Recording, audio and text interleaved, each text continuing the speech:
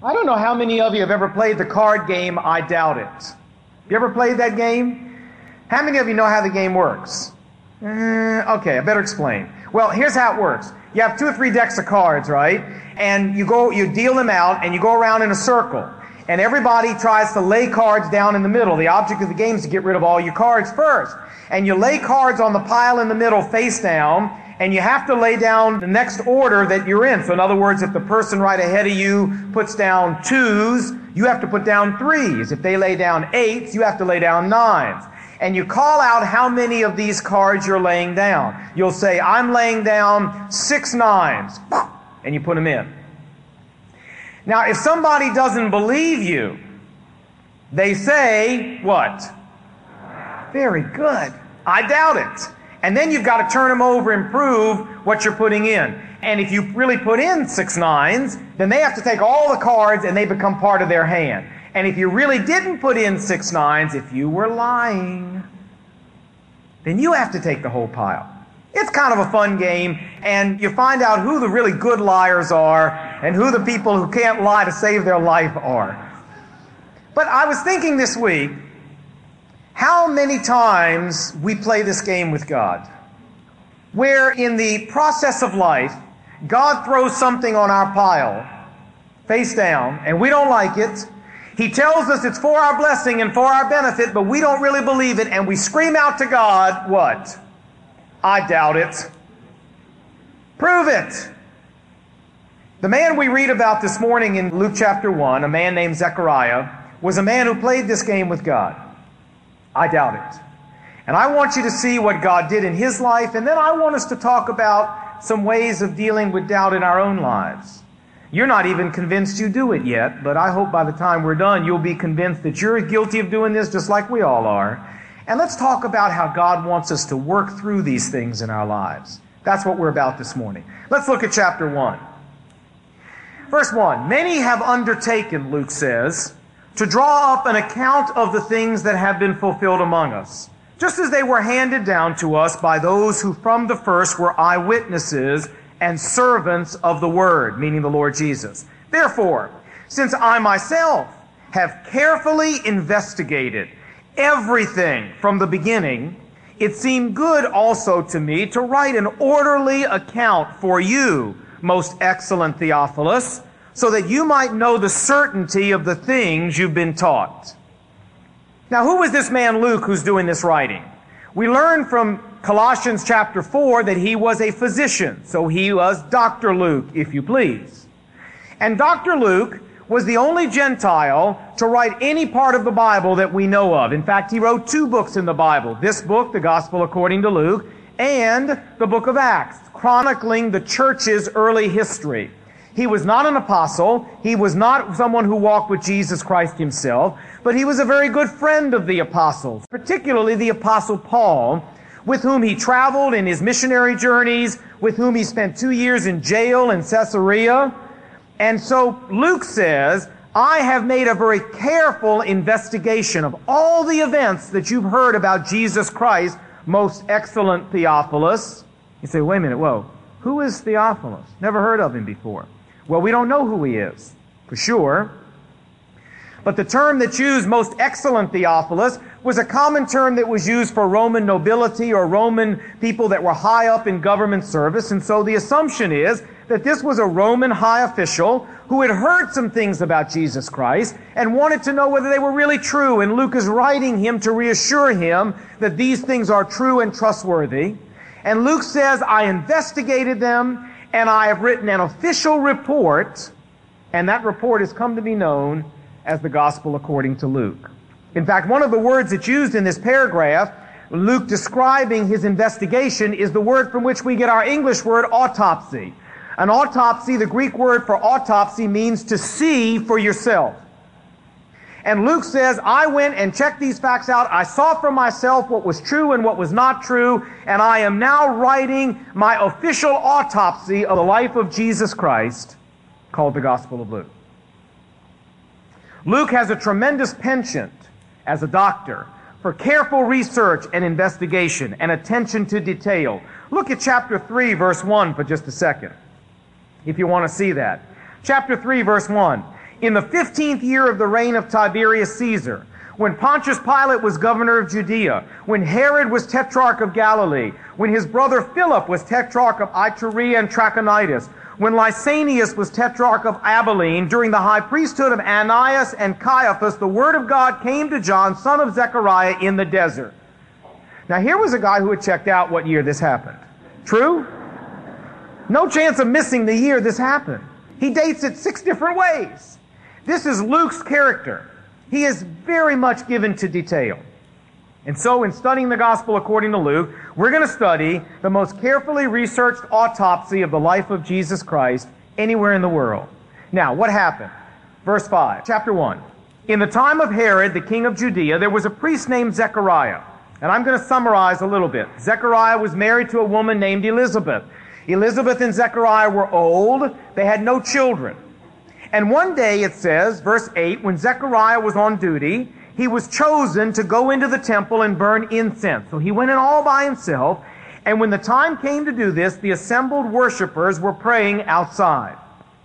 Well, while he was inside all by himself, verse 11, an angel of the Lord appeared to him standing at the right side of the altar of incense. And when Zechariah saw the angel, he was startled and gripped with fear. But the angel said to him, "Do not be afraid, Zechariah. Your prayer has been heard. Your wife Elizabeth will bear you a son, and you will give him the name John." You say, is this John the Baptist? Yeah, this is he. Now, the angel Gabriel goes on to tell him a little bit more about this boy. He says that the boy won't drink wine. He'll be filled with the Holy Spirit from his birth, and God has a very special ministry for this little boy. Look with me. Verse 16. Many of the people of Israel will he bring back to the Lord their God. Verse 17. And he will go on before the Lord in the spirit and the power of Elijah to turn the hearts of the fathers to their children and to make ready a people prepared for the Lord. Now, if these verses sound familiar, it's not just because they're from Handel's Messiah. But Handel got them from the prophet Malachi, who was the last prophet in the Old Testament. As a matter of fact, there's been 400 years since God has spoken in any kind of prophetic way to anyone in Israel. It's often called the 400 silent years between the time of Malachi, the last prophet of the Old Testament, and the beginning of the New Testament. But Malachi ended his prophecy by saying this, and you don't need to turn, but let me read it to you. Malachi chapter 4. See, God says, I will send you the prophet Elijah before the great and dreadful day of the Lord comes, and he will turn the hearts of the fathers to their children and will prepare a way for the Lord. So you know what the angel is telling Zechariah? He's telling Zechariah that this messenger, this herald, this announcer of the coming of the Messiah that was prophesied 400 years ago by Malachi is going to be his boy. Wow. Now, needless to say, Zechariah was a little bit shocked. I mean, not only do you have this angel with the white robe and the wings and the halo and the whole 9 yards standing in front of you, but then he tells him he's going to be a papa. And then he tells him that his little boy is going to be the one who's going to announce the Messiah to Israel. You say, wow, what was Zechariah's response? Did he dance? Did he flip over? Did he do cartwheels? Did he yell out and scream, praise the Lord? Well, not exactly. Verse 18. And Zechariah said to the angel, how can I be sure of this, huh?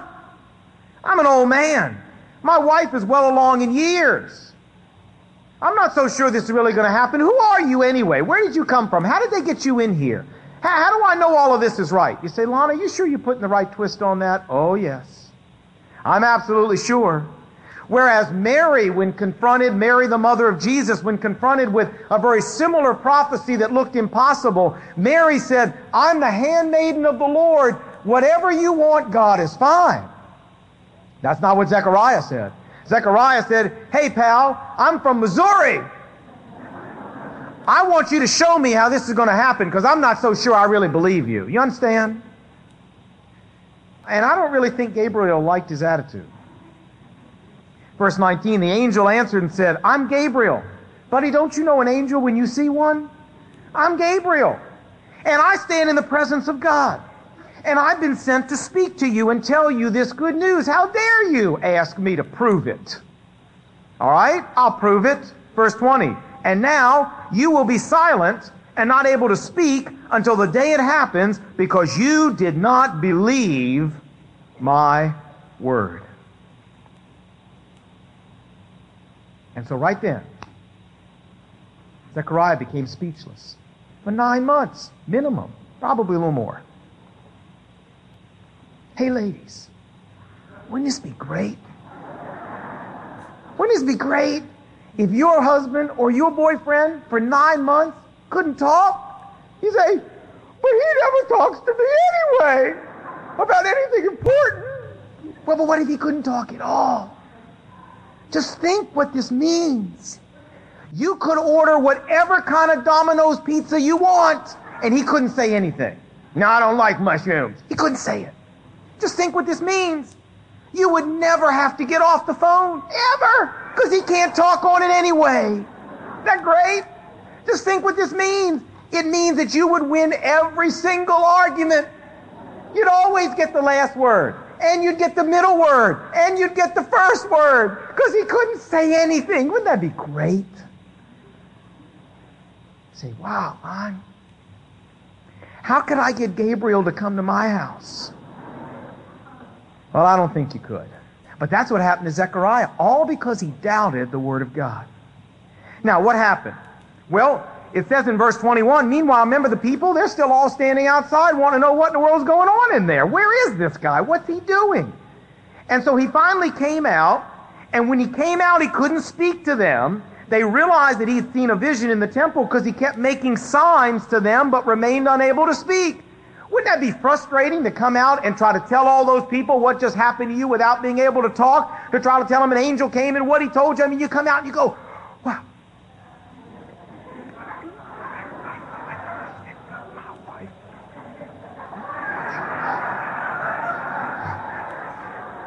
Can you imagine? They said, man, he's been breathing too much of that incense in there. And that's the way life went for old Zechariah. Well, the Bible says that after this he went home and his wife got pregnant just the way the Bible said. And let's skip 9 months down the road now and watch the birth of John. Verse 57. And when it was time for Elizabeth to have her baby, she gave birth to a son. And her neighbors and relatives heard that the Lord had shown her great mercy, and they shared her joy. And on the 8th day they came together to circumcise the child.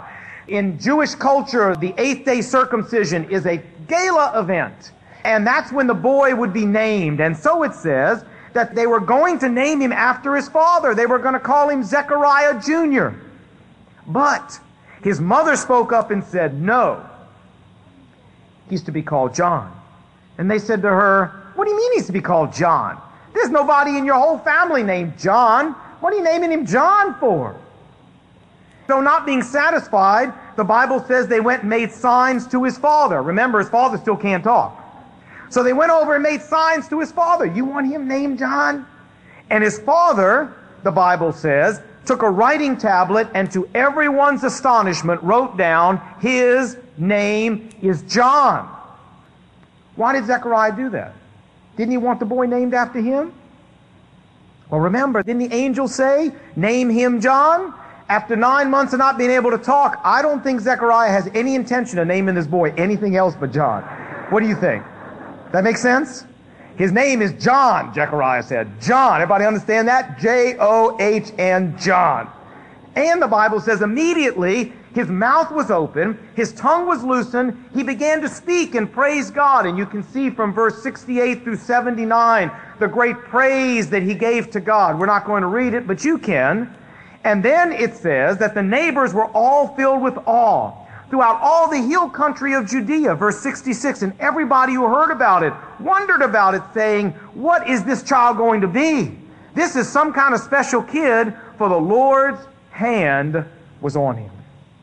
I mean, it was pretty obvious to them this kid had a special place in the plan of God.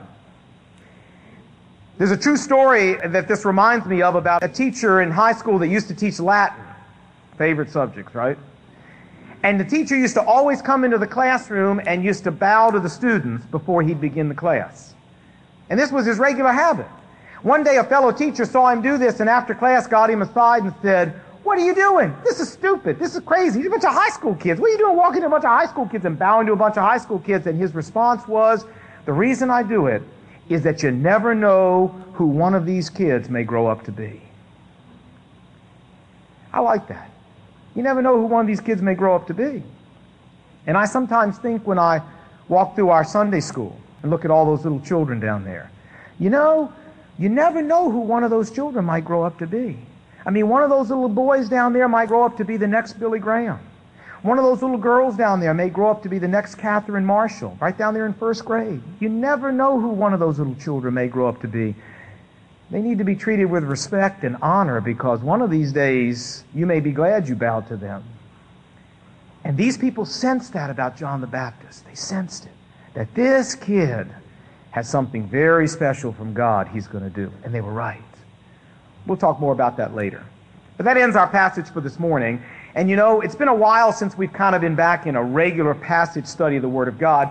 And so this is the time where we all need to be ready to say something. But I know that maybe sometimes you can forget. So I brought along a little friend to help us. What is it that we need to say? Ready? Very good.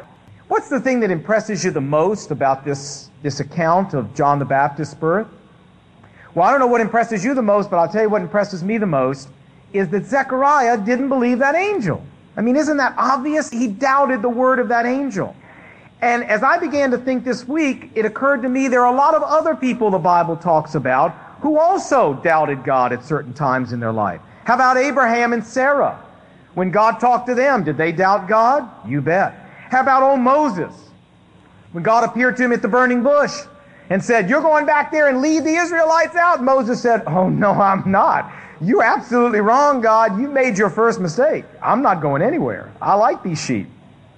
Besides, Zipporah will never let me go." How about Gideon, who said, "I'm going to take 300 men and go down there and beat all those people. Are you crazy, God? 300 people?" How about Jonah? Old Jonah got the first submarine ride in history because he didn't believe God. True? There was an apostle like this. You remember his name? His name was Thomas. We even have a nice little nickname for him. We call him what? Doubting Thomas. And so as I began to go through, I thought, Zechariah is not the first guy to ever do this with God. But it also occurred to me that there were two other names that ought to be added to this list of Abraham and Sarah and Moses and Gideon and Jonah and Thomas. And those two other names are yours and mine. Yours and mine. If you're here and you're not a Christian, I know you belong on the list, because the greatest doubt you can ever show is not to believe what God tells you about Himself, about eternal life, about His plan for salvation. Jesus said, "I am the way, the truth, and the life. Nobody comes to the Father but by me." Jesus said, "He who believes in me has eternal life, and he who does not believe in me will never see eternal life, but the judgment of God sits on him." And if you've not embraced Jesus Christ as your Lord and your Savior, then you're doubting what God's telling you about eternity, whether it's really true. See, I have learned when you really believe something is true, you act. My wife will tell me something over and over and over and over and over and over and over again, and I will do nothing. And then it's like clockwork. Somebody else will tell me something, or I'll see it on TV, or I'll read it in a magazine, and suddenly it'll hit me that it's right. It'll hit me that it's true, and I'll spring into action.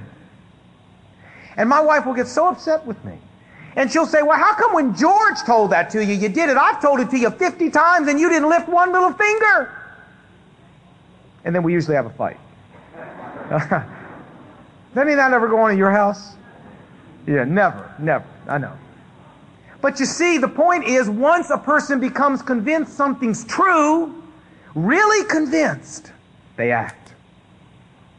If you were really convinced what Jesus was telling you about eternity was true, you'd act. You would run to Him as fast as you could get to Him and embrace Him as your Lord and your Savior and the only hope you've got of heaven. And if you haven't done that, then the reason is because you really don't believe that what he told you is right. All paths lead to God. Sounds great. Jesus says it's wrong. And so if you're here and you've never trusted Jesus Christ as your Lord and Savior, then I'm going to put you on the list, because it's obvious you belong there. You still haven't trusted the most basic things he said. But even if you're a Christian, you say, well, Lon, I'm a Christian. I've trusted Christ. I've accepted Jesus Christ, my Lord and Savior. I'm not a doubter. Well, now, wait a minute. You can have a personal relationship with God and still doubt God. I mean, look at Abraham and Sarah and Gideon and Moses and Thomas and Jonah and all these people. They were all believers. They doubted God. Zechariah. You say, all right, well, okay, maybe. But I've never done what Zechariah did, Lon. I've never had an angel appear to me. I mean, if I was ever praying in my study or in my kitchen and an angel appeared to me and told me something, I'd do it. Well, I don't know whether you would or not, but let's assume you might. Still, just the fact you haven't had an angel appear to you and tell you something doesn't mean you've never doubted God. Let me see if I can prove to you that you belong on the list. See, I'm already telling you I belong on the list. I know I belong on the list. I want to prove to you you belong on the list. You say, why? Because if I don't, the rest of the message makes no sense. So bear with me, okay? Otherwise, I'd have to let you all leave. Do you belong on the list? Sure you do.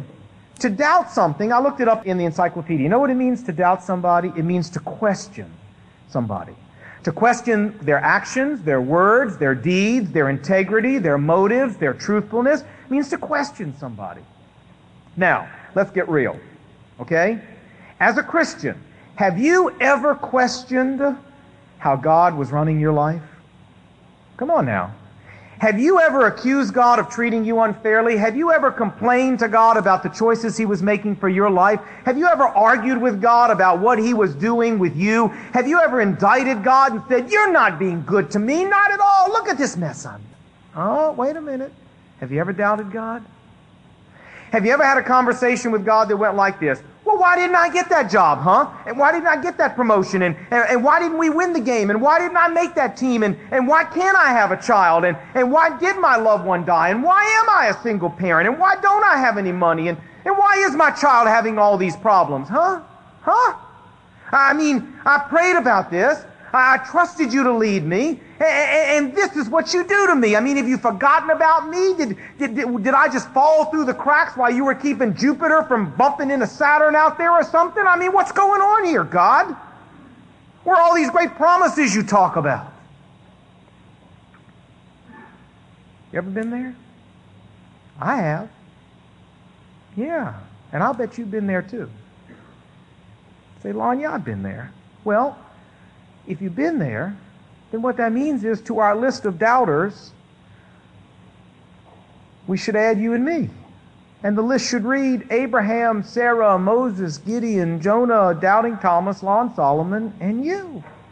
Right? There are those times. You say, okay, all right. So maybe I have doubted God a few times. Well, wait a minute. Maybe you're doubting Him right now. Huh? Say, all right, well, maybe when it comes to this thing in my life, or that thing in my life, or this thing, or my whole life, maybe I am. Maybe I'm questioning how He's running things in my case. Maybe I'm arguing with Him. Maybe I don't like how things are going. Maybe I'm not sure that He really loves me the way He says He does. Great. Now we can do business. Now the rest of this message makes sense. If we're there, let's talk about how we deal with it. Because I don't believe there's ever a one of us who isn't there from time to time, and I suspect there's a whole bunch of us there right now. I am. In dealing with my daughter's situation, maybe you're there in something in your life. Your job, your car, your income, your marriage, your children. Something. I've got some advice for you. Some suggestions. I have found that when we're doubting the Lord, we are the most vulnerable of any time in our Christian life. It's the most vulnerable time. If Satan wants to pick you off, you know what he'll do first? He'll try to get you to doubt God. That's the very first thing he'll do. And once he gets you to do that, then you're easy pickings. Isn't that what he did to Eve? Remember how he approached Eve? He said, hey, Eve, give me a second. Come here. See this tree? Yeah. Is this the tree God told you not to eat of? Yeah. Is this the one God said if you ate of it, you would surely die? Yeah. Well, that's not what's going on, Eve. It isn't? No! The day you eat of that tree, God knows you're going to be as smart as He is. God doesn't want you to be smart. God wants you to be stupid. God wants you to be under His thumb. God wants you to be under His control. He's holding out on you, Eve. He's being unkind to you, Eve. He doesn't really love you, Eve. He doesn't really care about your best good, Eve. You need to eat from that tree, Eve. That's what's good for you. God's lying to you. What was He doing? He was sowing doubt. And once she bought the doubt, she was an easy pick. You understand? And when we buy the doubt, so are we. The joy dries up in our life. Our heart turns cold to God. We become open to all kinds, vulnerable to all kinds of attitude sins like bitterness and anger and resentment and hostility and self-pity. And that leads to us being open to all kinds of tangible sins. So it's a dangerous thing to be in a position where you're doubting God. Let me give you some suggestions, if you're there, as to how to deal with it. Number one, and these come straight from DA, Doubters Anonymous. Ready? Here we go. Number one, be honest with God and admit you need help. Be honest with God and admit you need help. You know, if you're on the ropes, tell God about it. But don't just stop there. Appeal to God and ask for His help to get out of your doubt. There's a great passage back in the Gospel according to Mark. It's in Mark chapter 9. I'd like to ask you to turn back there if you would. Mark chapter 9. It's the story about a father who had a boy that was epileptic and demon-possessed. And he came to the apostles and he asked the apostles to heal his boy, and they couldn't do it. So finally they took it to Jesus Himself. And look what Jesus said to this father. I'm in Mark chapter 9, verse 21. And Jesus asked the boy's father, how long has he been like this? From childhood, the father answered, and the demon has often thrown him into the fire or the water to kill him. But Lord, if you can do anything, please take pity on us and help us. If you can do anything, Lord, help us. And Jesus said, if you can. What do you mean, if you can? Of course I can. Everything is possible for him who believes. Do you understand what Jesus was doing? Jesus was saying, you want that boy healed? Well, of course He wanted him healed. Do you love that boy? Of course I love that boy. Would you like to see that boy put back in his right mind? Of course I would. Then everything is possible to you if you can just believe. The Father, looking at His own heart, says, I want to believe, but there's still unbelief in there. I've kind of got a little bit of both. But watch what He did. Instead of hiding it, instead of trying to pretend like it wasn't there, instead of trying to justify the doubt away, look what He did. He cried out to Jesus, the Bible says, verse 24. Immediately He exclaimed, I do believe, Lord. I want to believe, Lord. Help me with my unbelief, Lord. You say, Lon, that's a paradox. That's a contradiction. No, it isn't. No, it isn't. It's an honest man saying, part of me believes and part of me doubts, and I don't know how to fix it. But my boy's health's on the line, God. I've got to figure out how to fix it. I need help. Is that a good prayer? It's a great prayer. It's an honest prayer. And I believe there are times in every one of our lives where that can be our prayer. And that should be our prayer. Lord, I want to believe. Help my unbelief. Because it's there. And I don't know how to fix it myself. But you can help me. And you know what Jesus did? Jesus didn't say to him, what do you mean, help me with your unbelief? You got unbelief in your heart? Sorry. No, Jesus healed his boy. Because the man was honest. Friends, if you've got doubt in your life about the way God's running things, I've got a piece of advice for you. Number one, be honest with God. And if you need help, ask for it. Number two, immerse yourself in the Word of God. Immerse yourself in the Word of God. So often when we're facing times of deep doubt and deep discouragement, those are the times we let our time in the Word of God go. And those are the times where we'll say to ourselves, well, you know, I'm too stressed out right now, and I'm so tired, and I'm so exhausted, and there's other things I need more. I mean, I need sleep, and I need recreation, and I need exercise, and I need relaxation, and I need just to sit here in front of the boob tube, and I just need to be able to dream my life away. But what I don't need is to pull out the Bible and start reading the Bible. Wrong. Wrong. That's exactly what we do need. More than any other time in our life. Don't let your feelings trick you and lie to you. They'll tell you, you don't feel like reading the Bible. You don't need the Bible right now. The Bible is just something else you need to throw on top of the rest of the schedule, and it'll just stress you out more. Wrong. It's in the Bible, friends, that God shows you how He was faithful to every other doubter like you. It's in the Bible, friends, that God reassures you and me that He loves us in spite of our doubt. It's in the Bible that we can see God's power on display. It's in the Bible that God assures us that His plan for our life really is perfect, even though we don't agree with that right now. It's in the Bible that God gives us His promises of comfort and strength and hope.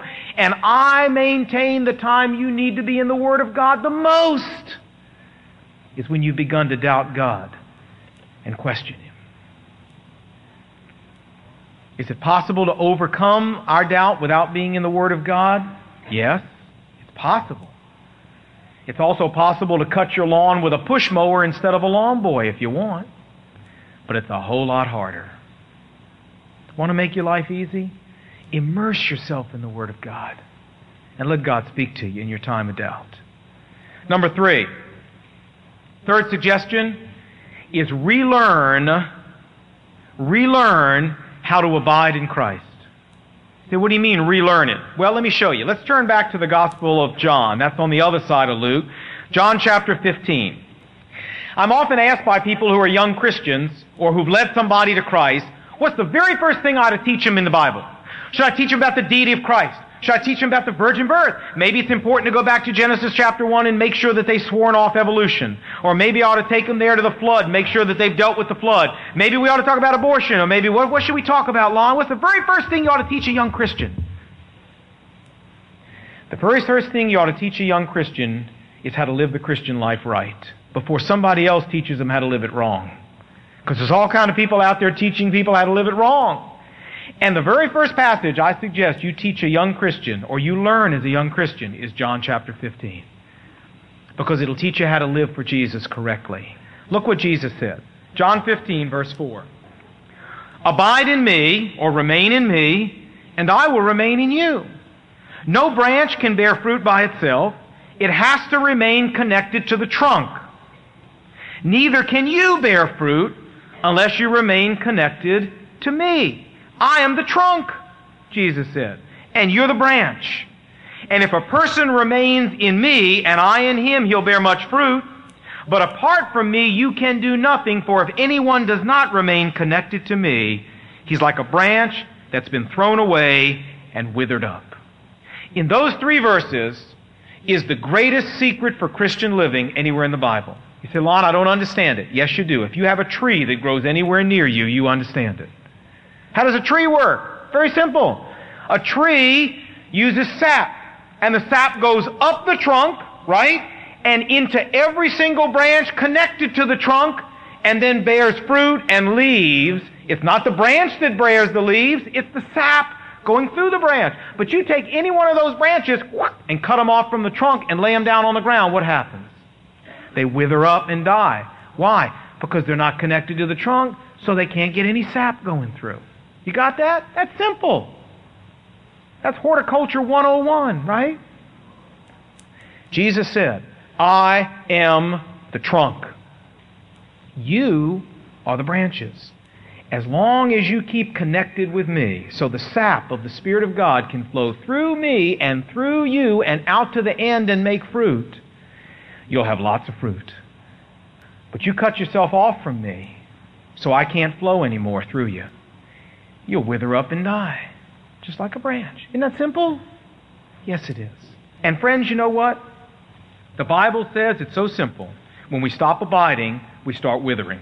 And conversely, when we find ourselves withering under the stresses and the strains of life, when we find ourselves starting to doubt God and question God and indict God and argue with God and resist God and get angry and bitter and upset and frustrated, you can be absolutely certain as a Christian, you have let the trials of life act like a spiritual chainsaw and cut you off from the trunk.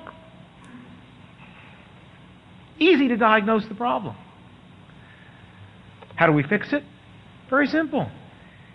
With humility and surrender, go back to the trunk and reattach yourself. And say, Lord, I'm not going to take this in my hands. I'm not going to take this in my own control. I'm not going to try to figure this out in my own wisdom. I'm going to stop arguing, stop fighting, stop resisting, stop indicting. I'm going to yield and let the sap flow. And we'll do it your way, because your grace will be sufficient if the sap's flowing. But when you get in the heat of battle, it's easy to forget this. So, you want to deal with doubt? My advice, relearn how to abide in Christ. Reattach yourself to the trunk. And God will give you joy and strength and peace and serenity, because the sap will flow. Fourth and finally, admit to God that you got a problem and ask for help. Immerse yourself in the Word of God. Reattach yourself to the trunk. Fourth and finally, keep plodding forward. That's spelled Plodding, plodding forward. In James chapter 5, don't turn there, but here's what James 5 says, beginning in verse 10. James chapter 5. It says, brothers, as an example of patience in the face of suffering, take the prophets who spoke to you in the name of the Lord. As you know, we considered blessed those who have persevered.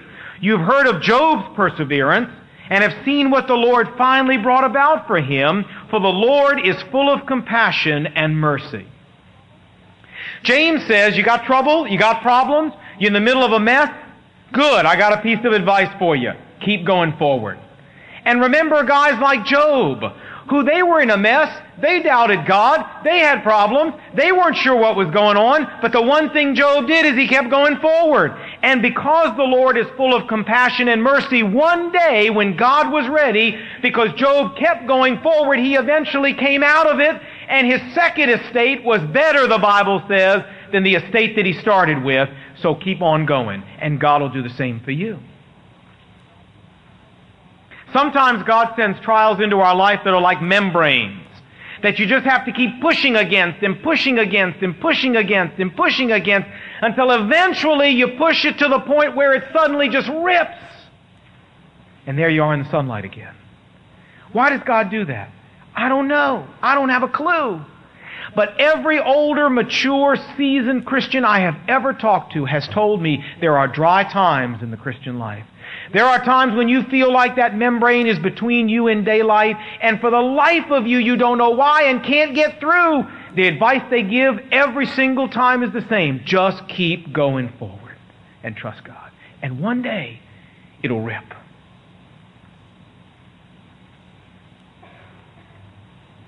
One of the greatest examples of this is a man named William Carey. You say, wow, that name sounds familiar. Does he live in McLean? Is he a political appointee? No, that's a different one. William Carey's actually dead. Has been for a long time. He was born in 1761 in England.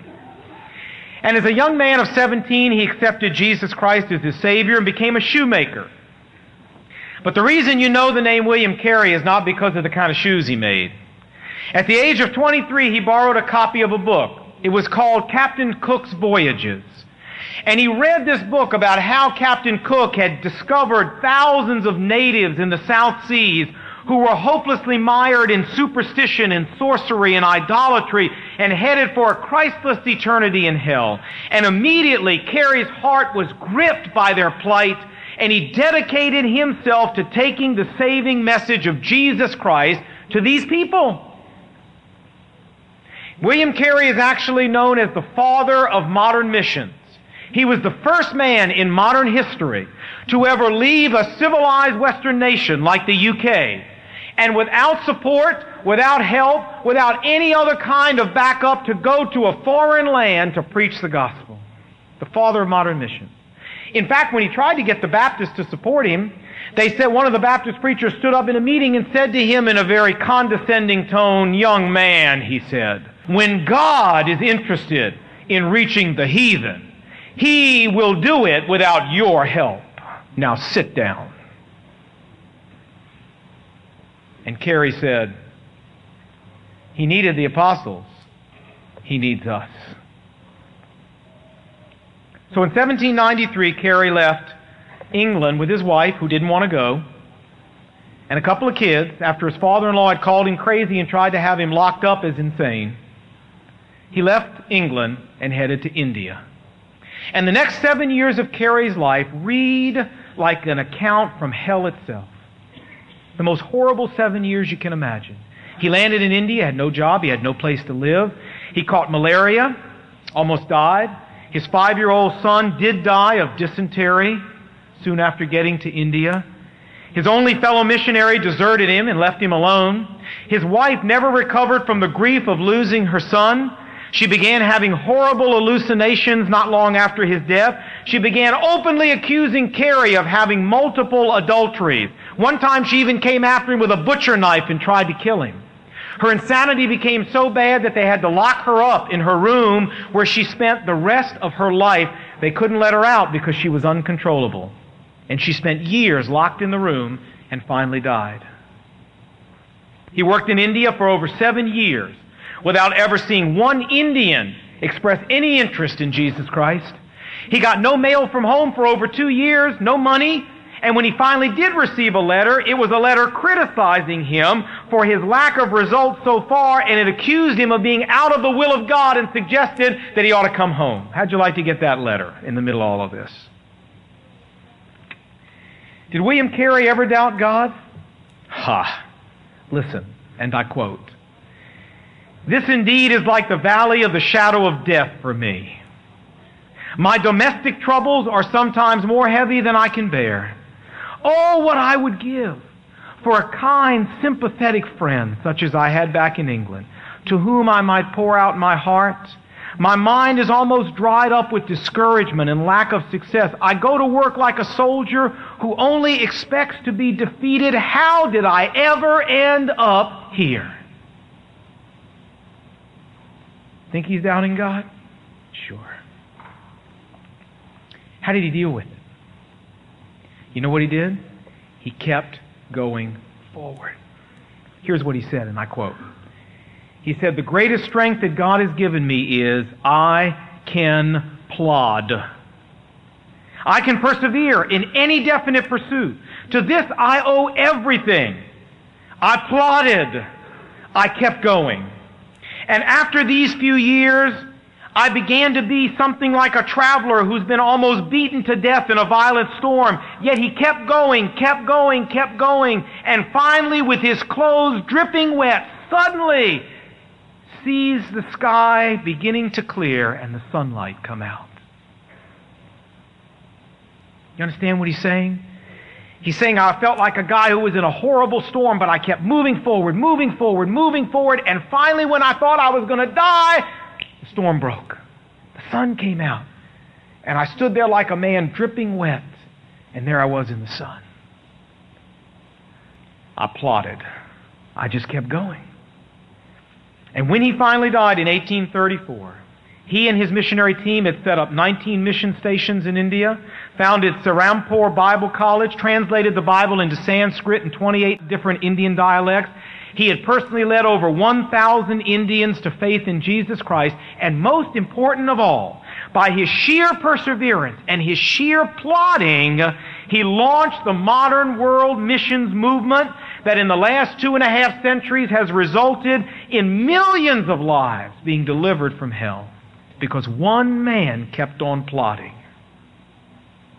Those first 7 years in India were like a membrane of doubt that Carey just kept pushing and pushing and pushing until finally it broke. And that's what God wants us to do. When we find one of those membranes, just keep pushing by faith. And James says God is full of compassion and mercy, and one day it'll just rip, and you'll be in the daylight again.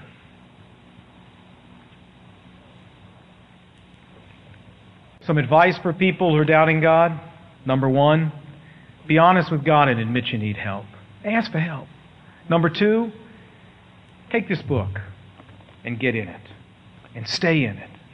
Number 3, relearn how to abide in Christ and let the sap flow. Reattach yourself to the trunk with humble surrender. And number 4, just keep going. Just keep going. And trust God that one of these days you may be soaking wet from the storm, but it'll be over and the sun will be out again. That's the kind of God we have. May God help you do that. Let's pray.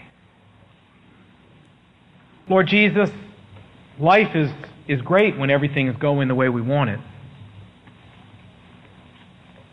But when it doesn't go the way that we like, you know how easy it is for the enemy to sow seeds of doubt in our mind, cause us to question you, even the way Zechariah did.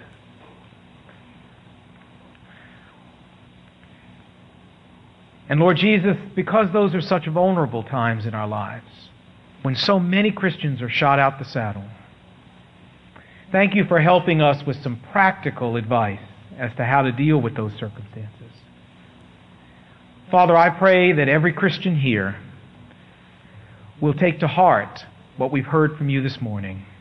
And for those in particular, like I, who are right in the middle of one of these big membranes, that you would encourage us with these practical tips, Lord, to keep on going. Help us to make ourselves non-vulnerable by following the advice you've given us this morning.